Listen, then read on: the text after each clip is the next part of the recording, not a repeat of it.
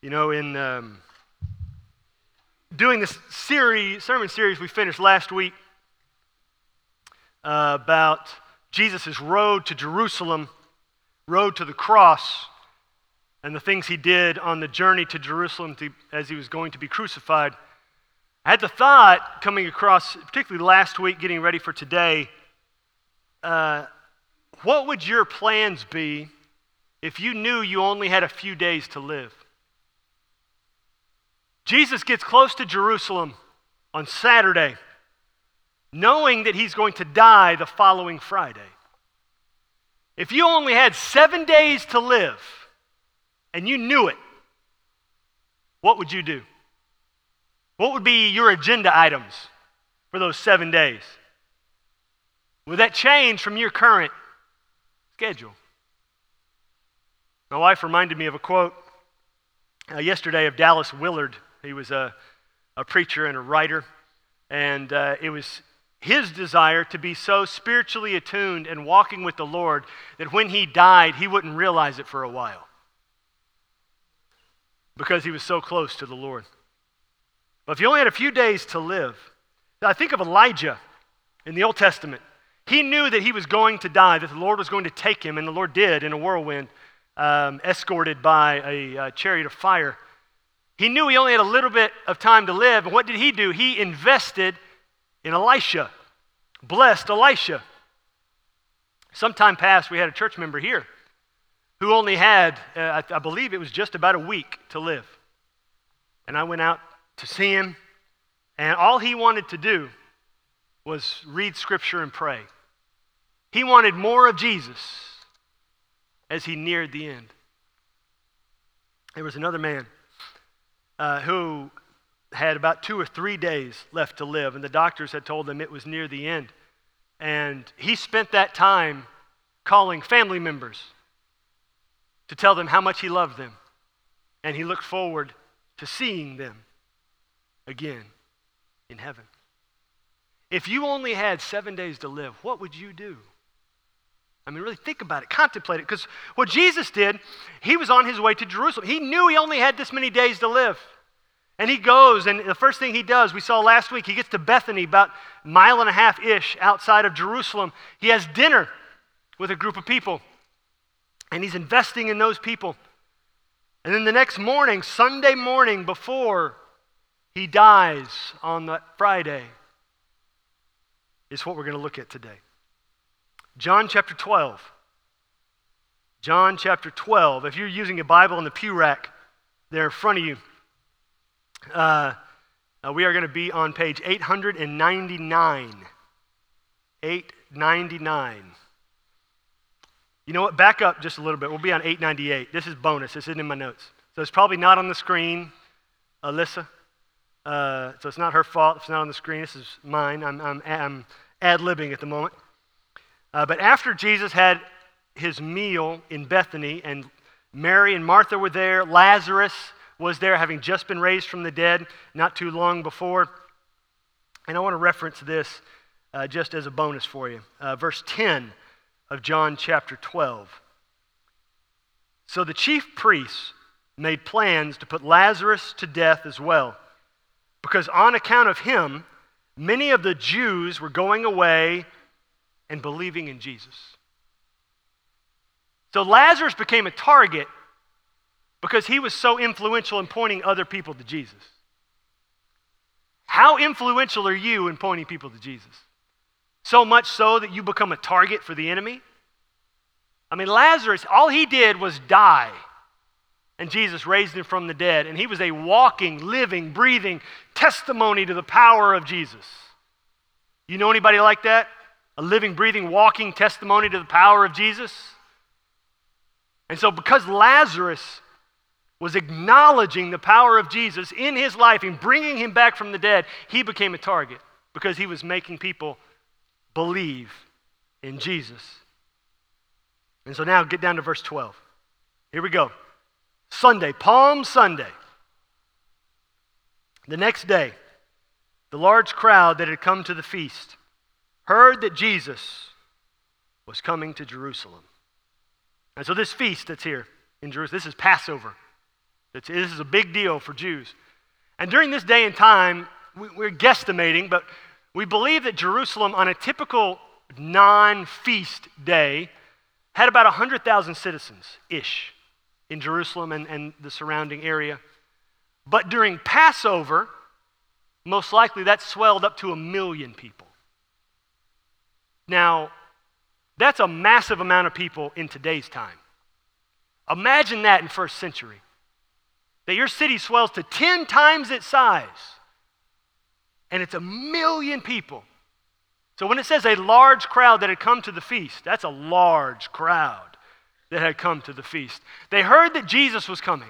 Word had trickled down that Jesus was right outside the city in Bethany, and he was coming into the city. And the city is now all a tizzy. People are going crazy. Jesus is here, raising people from the dead. Jesus is here, making the blind people see. Jesus is here. And so as all of this talk is swirling, verse 13. So they took branches of palm trees and went out to meet him, crying out, Hosanna! Blessed is he who comes in the name of the Lord, even the King of Israel. Some very significant things in this verse. Palm branches were often waved in celebration and victory, usually in welcoming a king in coming into town.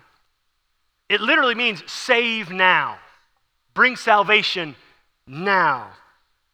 It's an expression of joyous praise to God. Save us now. But they're crying out Hosanna, not just to God, they're crying out Hosanna to Jesus, declaring Jesus to be God, the Messiah. As they say there in verse 13, the King of Israel. They're saying he is the one who's come to save us all in this declaration as they're waving their palm branches of victory, their palm branches of celebration as Jesus is coming into town. A massive throng of people. Remember, 1 million people here. And you have this truckload. I mean, obviously not the whole million are out there at the parade grounds, but even if you just had 100,000, 200,000 people out there, the sound of these people crying out is overwhelming here. Verse 14. And Jesus found a young donkey and sat on it, just as it is written, Fear not, daughter of Zion. Behold, your king is coming, sitting on a donkey's colt. Now, riding on a donkey was a sign of peace in this day and time. And so they're waving palm branches, save us now. Jesus is coming in on a donkey, a sign of peace. But think about it too. Jesus isn't riding on the donkey because he's tired. I mean, he's probably in pretty good shape. You know, they walked everywhere they went. You never see Jesus running anywhere. You never see Jesus riding anything until this point. And so he's probably not riding the donkey because he's exhausted. He's riding the donkey because he's making a point. He's riding the donkey because he's fulfilling this prophecy. Here in John chapter 12, verse 15, this is an Old Testament prophecy of Jesus coming in to town riding on this donkey in this way. And everyone's looking, everyone's watching, everyone's celebrating and crying out, being a part of the celebration, calling him the King coming to bring peace. But I want you to think about it too. This crowd that's crying out to Jesus. Jesus knew who he was and why he was there. But this crowd crying out to Jesus in just a few days' time would be crying the opposite. Here on Sunday, they're crying, save us now. You are the King. You are the Son of God. Save us now. Just a few days later, they're going to be crying out, crucify him, execute him. Their tone will have changed in just a matter of days. Their temperament changes with the change of direction of the wind. One of the commentators I read, a guy named Wiersbe, he said, it's easier to shout in a parade than stand at a cross. It's easier to shout when everybody's happy and in agreement than stand by yourself when things get difficult and hard. Easier to shout in a parade than stand at a cross. They're celebrating here by the thousands, hundreds of thousands, and in a few days they're going to be calling for Jesus' death as they're here. But Jesus was not swayed by the crowd. He knew that these same people would be changing their tune in just a few days. He knew these people would be changing what they were going to say and their attitudes in just a few days. But Jesus did not allow the crowd to dictate how he felt about himself or how he felt about why he was there. He was very confident in who he was, very confident in why he was there.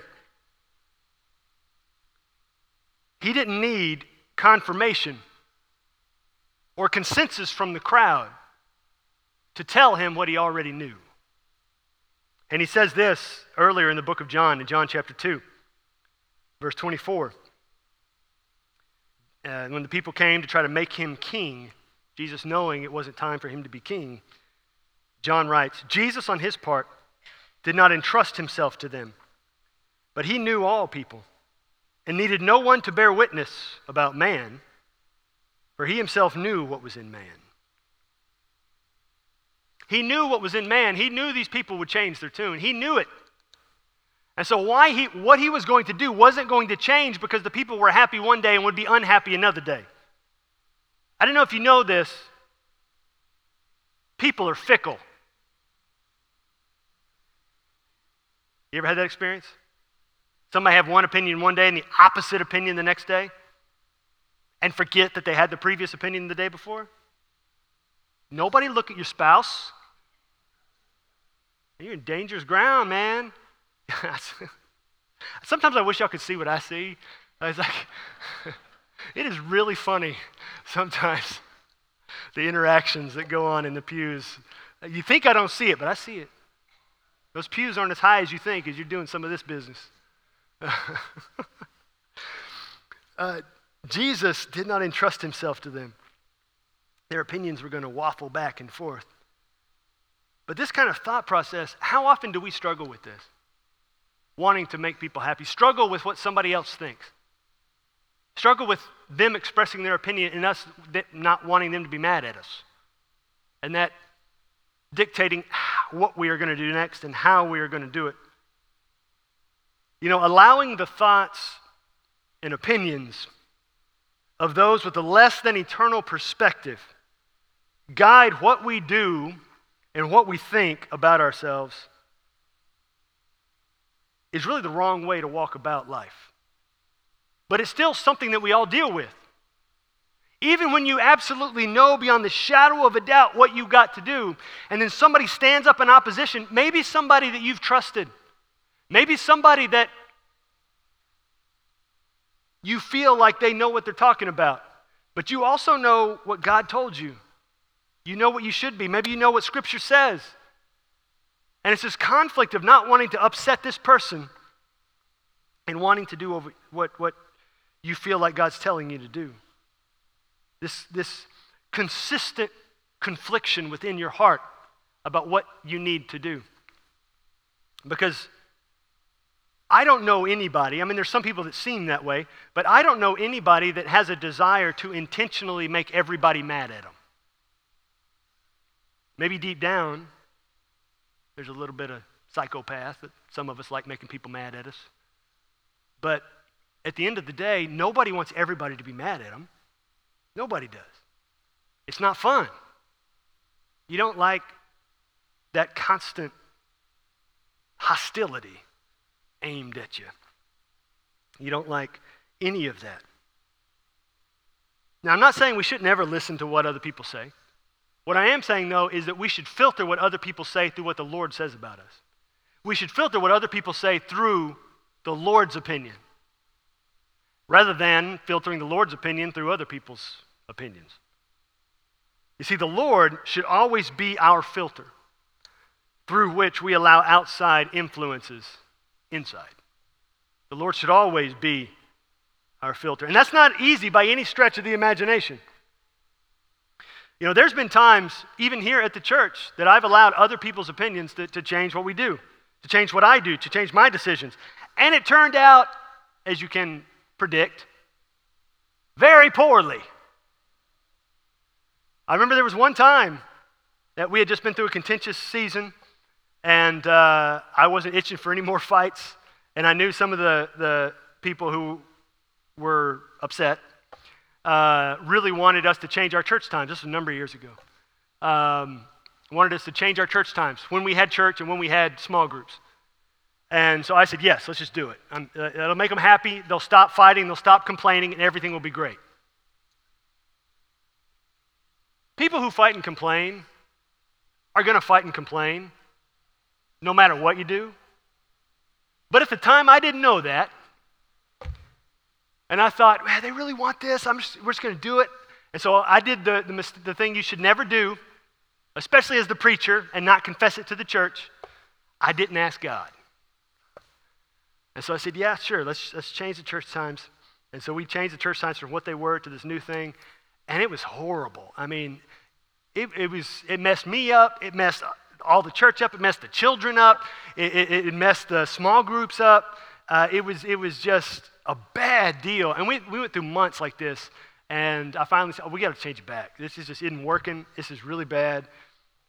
And so we switched back, and the Lord blessed in an incredible way, which, the church times that we have now, and if God leads us to change them again, we'll change them again. But we're not going to change them until God says change them. I learned that one the hard way.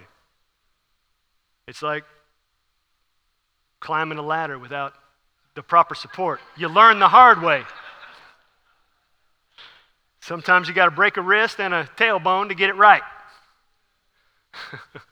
Some of us just need that extra nudge to get it right. And so there's been moments like that.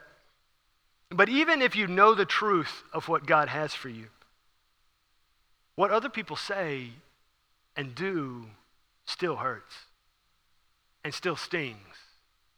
Even if you know beyond the shadow of a doubt the direction you're going is exactly what God would have you to do, that doesn't mean the arrows aren't going to sting any less as you walk that path.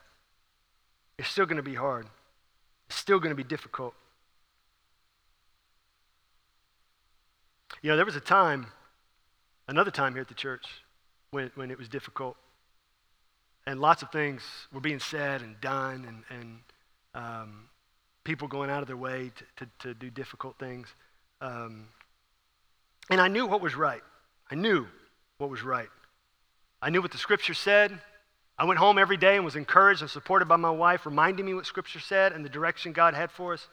But still, the things that were said, like specifically to me, about my family, to my face, it's not easy to walk that road.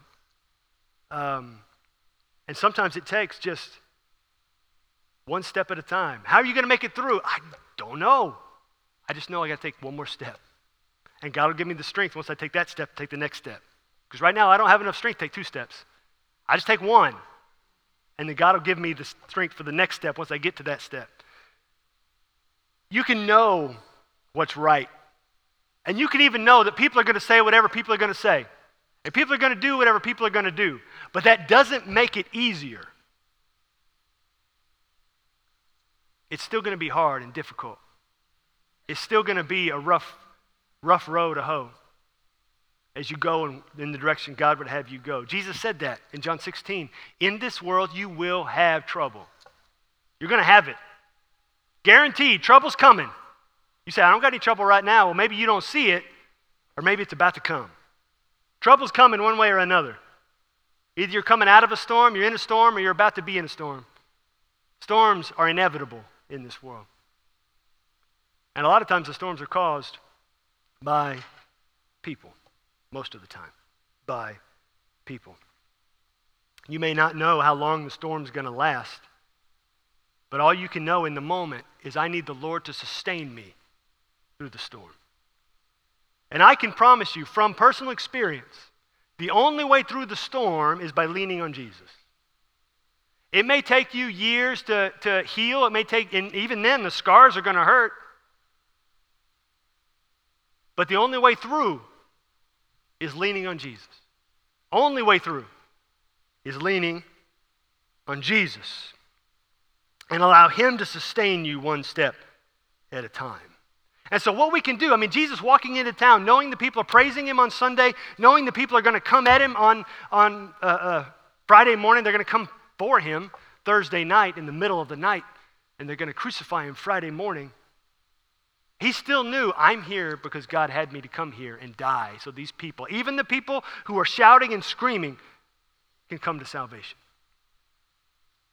And Jesus went to the cross, fully, willingly went to the cross to die in the face of that opposition, no matter what people were saying. And so here's the thing. We can't stop and set up camp in the valley of what someone said.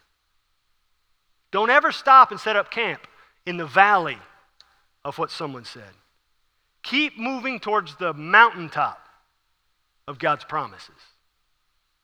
Because if you set up camp, it's easy to set up camp and wallow in what someone said, and it keeps coming up in the back of your mind at the most inopportune moments.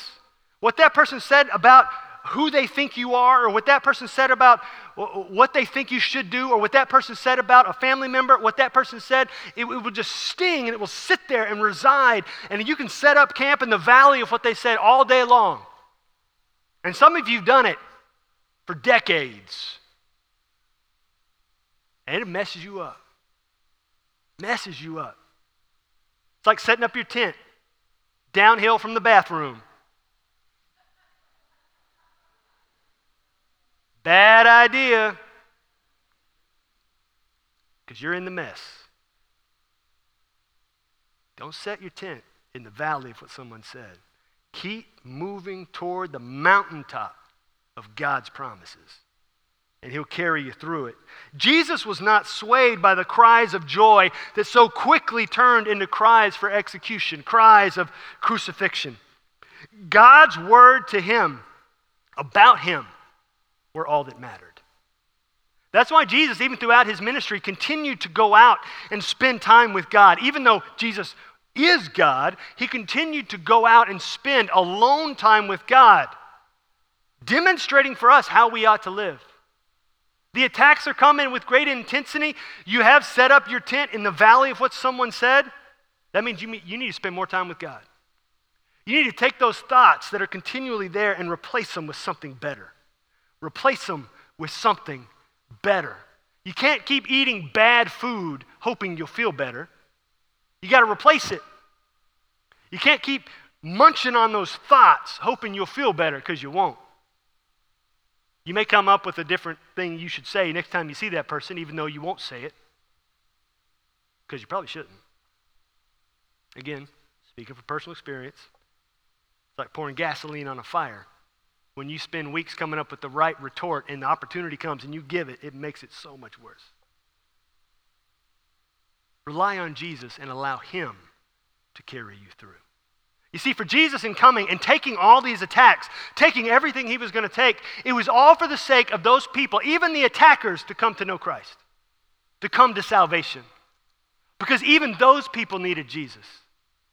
Church, it's not in Scripture, but church history tells us that as Paul was being led out to be beheaded, he was sharing the gospel with the guy going to cut his head off. Because for Paul, that person's salvation mattered more. That person's salvation matters more. People may say all kinds of things to you and about you, but those things in eternity don't matter. Don't entrust the attention of your God-given mind to such opinions of a less than eternal perspective.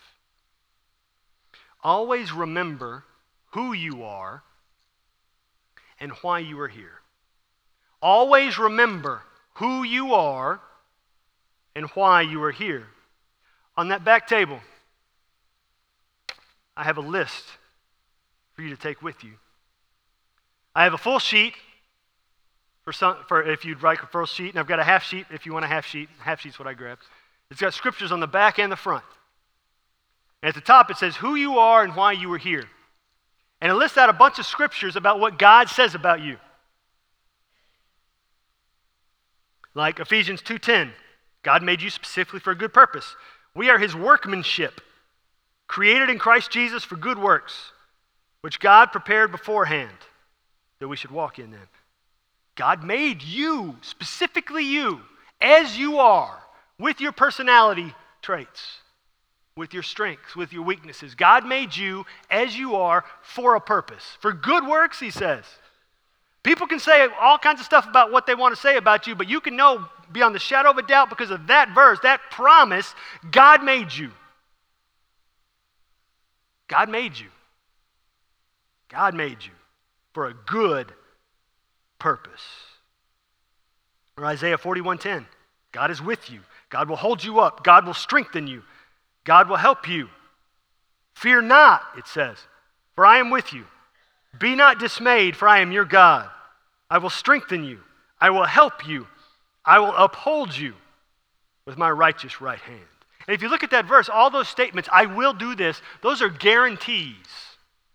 Guarantees. I will strengthen you. It's not, I may strengthen you if you act right and live right and don't say anything bad and think good and wake up at the right time. If you eat right, no more Bluebell. He says, I will strengthen you. So have all the Bluebell you want. Praise Jesus. I will strengthen you. I will help you. I will uphold you with my righteous right hand. Here's a good one. We're going to skip down a couple, Alyssa. Isaiah 62:3. You shall be a crown of beauty in the hand of the Lord, and a royal diadem in the hand of your God. What does God call you? Beautiful. Anybody ever said something less than that to you? They're straight up lying. What did God say? You're beautiful. Puts it to rest. Not only that, John 15:15, you are Jesus' friend. No longer do I call you servants, for the servant does not know what the master is doing, but I have called you friends. For all that I have heard from my Father, I have made known to you. You are a friend of God, a friend of God. I've got child of God on here. You're a new creation. You are fearfully and wonderfully made. You are joy-filled. You are peace-filled. You are not trouble-filled. You are not fear-filled. You are victorious. You are whole. You are adopted, not abandoned. You are forgiven. Look at that one. That's down at the end, Alyssa. 1 John 2:12. I am writing to you, little children, because your sins are forgiven for his name's sake. Anybody ever bring up something bad you've done in the past? What does Jesus say? Your sins are forgiven. And what does he do with what's forgiven? He casts it as far as the east is from the west. As far as it goes. It just keeps going. It cannot ever touch. It cannot ever come back. They are forgiven. They're done away with. To bring it back would be to pull it out from under the blood of Jesus, which cannot be done. It's done. It's over. It's past. It is forgiven for all time. Psalm 18:32, you're strong. Isaiah 53:5, you are healed.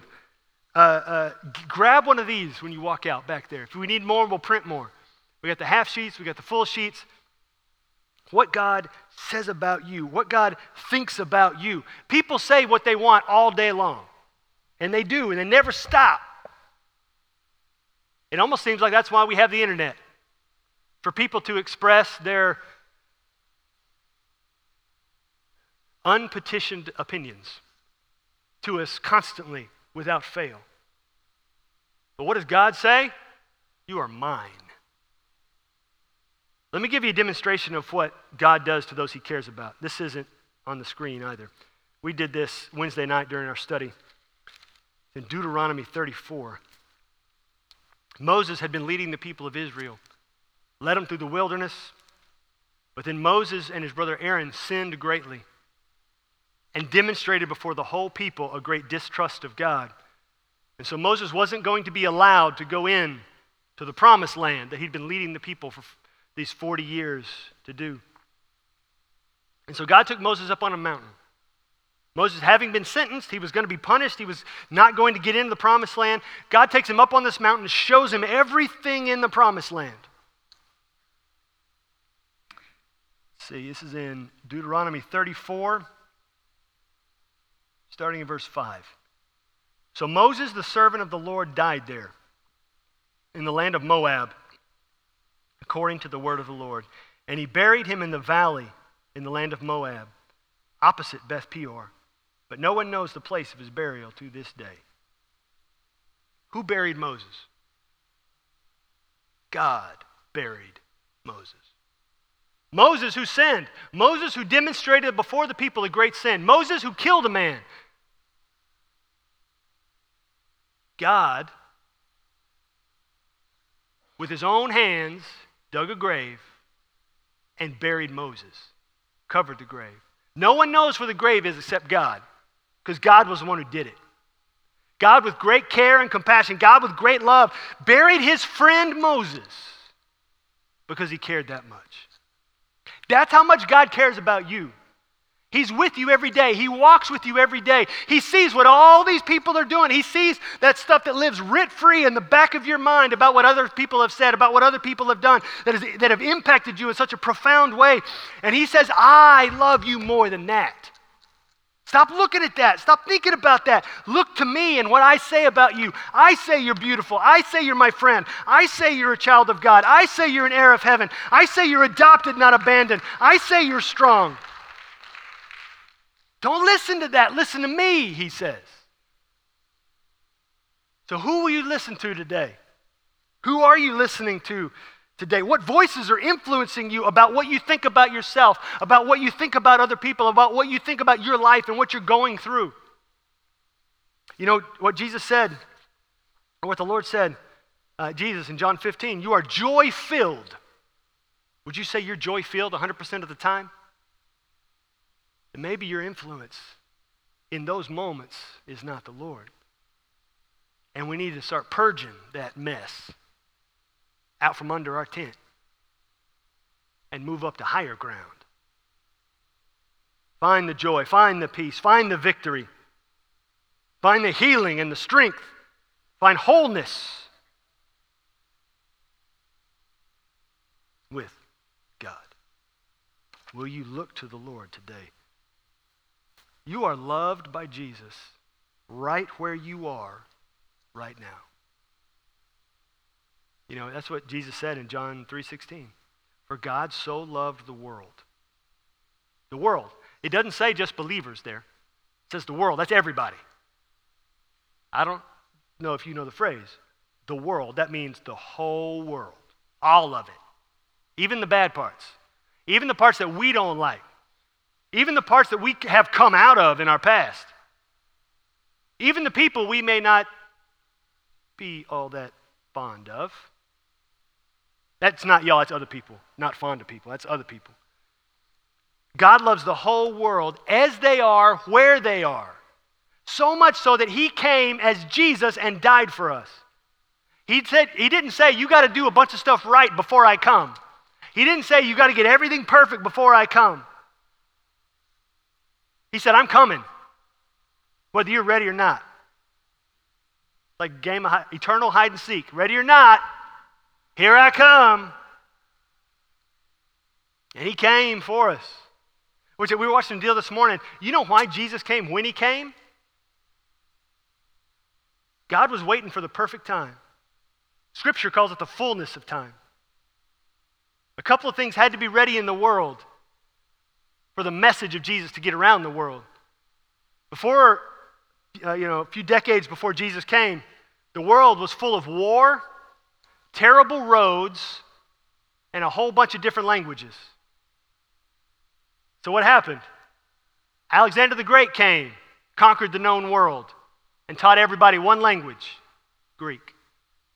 Alexander the Great died, they split up his kingdom, and then another kingdom came and dominated the world, the Romans. Romans did two things great. First, they stopped the wars and made a bunch of peace of Rome. Second, they built a whole bunch of roads, so it's easier to get around. So now you got a bunch of peace, you got one language everybody speaks, and you got a bunch of roads that make it real easy to get around. And in that moment, it was the fullness of time. Jesus came. Perfect moment for the message to get around the world in a way it never could have been before. And Jesus showed up at the right time, in the right moment, and he lived, and he died, and he rose from the dead. So now the message is out there, and we can find the peace, and we can find the healing, and we can find the wholeness, and we can find the victory if we just turn to Jesus. If we just listen to Jesus and follow Jesus and believe in Jesus. So that's the question today. Will you believe in Jesus? Today, Palm Sunday, 7 days from Easter. Will you believe in Jesus today? If you don't believe in Jesus or haven't yet, you've known about him maybe in your head. Maybe your parents talked about him a lot growing up. Maybe you've had a bad experience with church in the past. And it's a big deal that you walked in here, these doors today, and you walked down the green carpet sitting on the green pews today. And you've got a lot of wounds because of things that have happened in church in the past. And it's time to step up and say, okay, Jesus, I will believe today. I will follow you today. I will walk with you today. I will listen to you today. And those voices that have been festering under my tent, I'll clean it out in this moment. And you'll listen to Jesus today. Will you believe in him? Will you follow him today? In just a minute, the music team's going to come. I'll be standing here at the front. Jared will be here. You can catch one of us. Whether going or coming, I'll be here. Jared will be in the back. And we'd love to talk with you, pray with you. If you want to believe in Jesus for the first time, absolutely.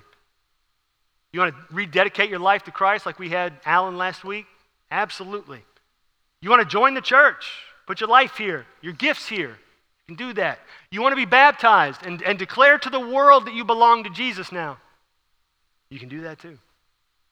Maybe you just need to come and pray. Pray for the voices you've been listening to. Pray for the mess that has been influencing you, and pray for Jesus' strength. Maybe you need to go back there to that table and get this list of scriptures and start praying through these scriptures. Maybe there's somebody in your life, a family member or a friend, who's been desperately struggling with one of these areas, and you need to come and pray over them. Maybe they're here, and you need to grab them and say, I'm praying over you right now. What are you going to do in this moment? We call it the invitation, because what it is I'm inviting you to make a decision. I'm inviting you to believe in Jesus. I'm inviting you to come and pray. I'm inviting you to follow whatever the Lord is placing on your heart right now. So what is he telling you to do? You'll pray with me.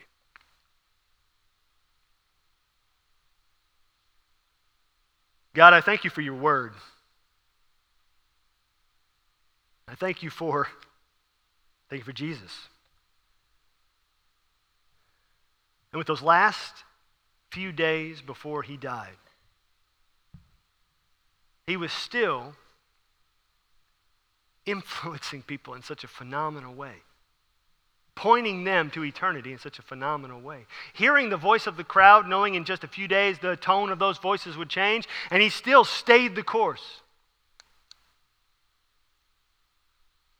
God, I pray that in our lives we would stay the course, whatever course you've set us on, with great faithfulness, unwavering faithfulness. Even as the ground beneath us feels as though it might shake. Even if we fall to our knees and all we can do is crawl, we would continue moving forward up the mountain to the promises you've delivered to us in your word.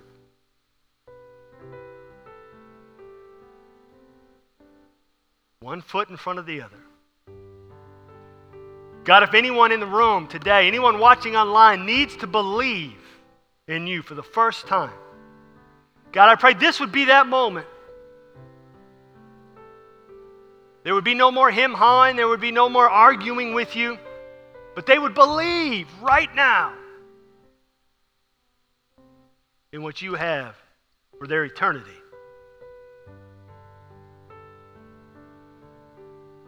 God, I thank you. Thank you for your love that you love us where we are, right where we are. And you come to us, meet us where we are, just as we are, to show us the way forward. Help us all see that right now. In your name I pray, amen.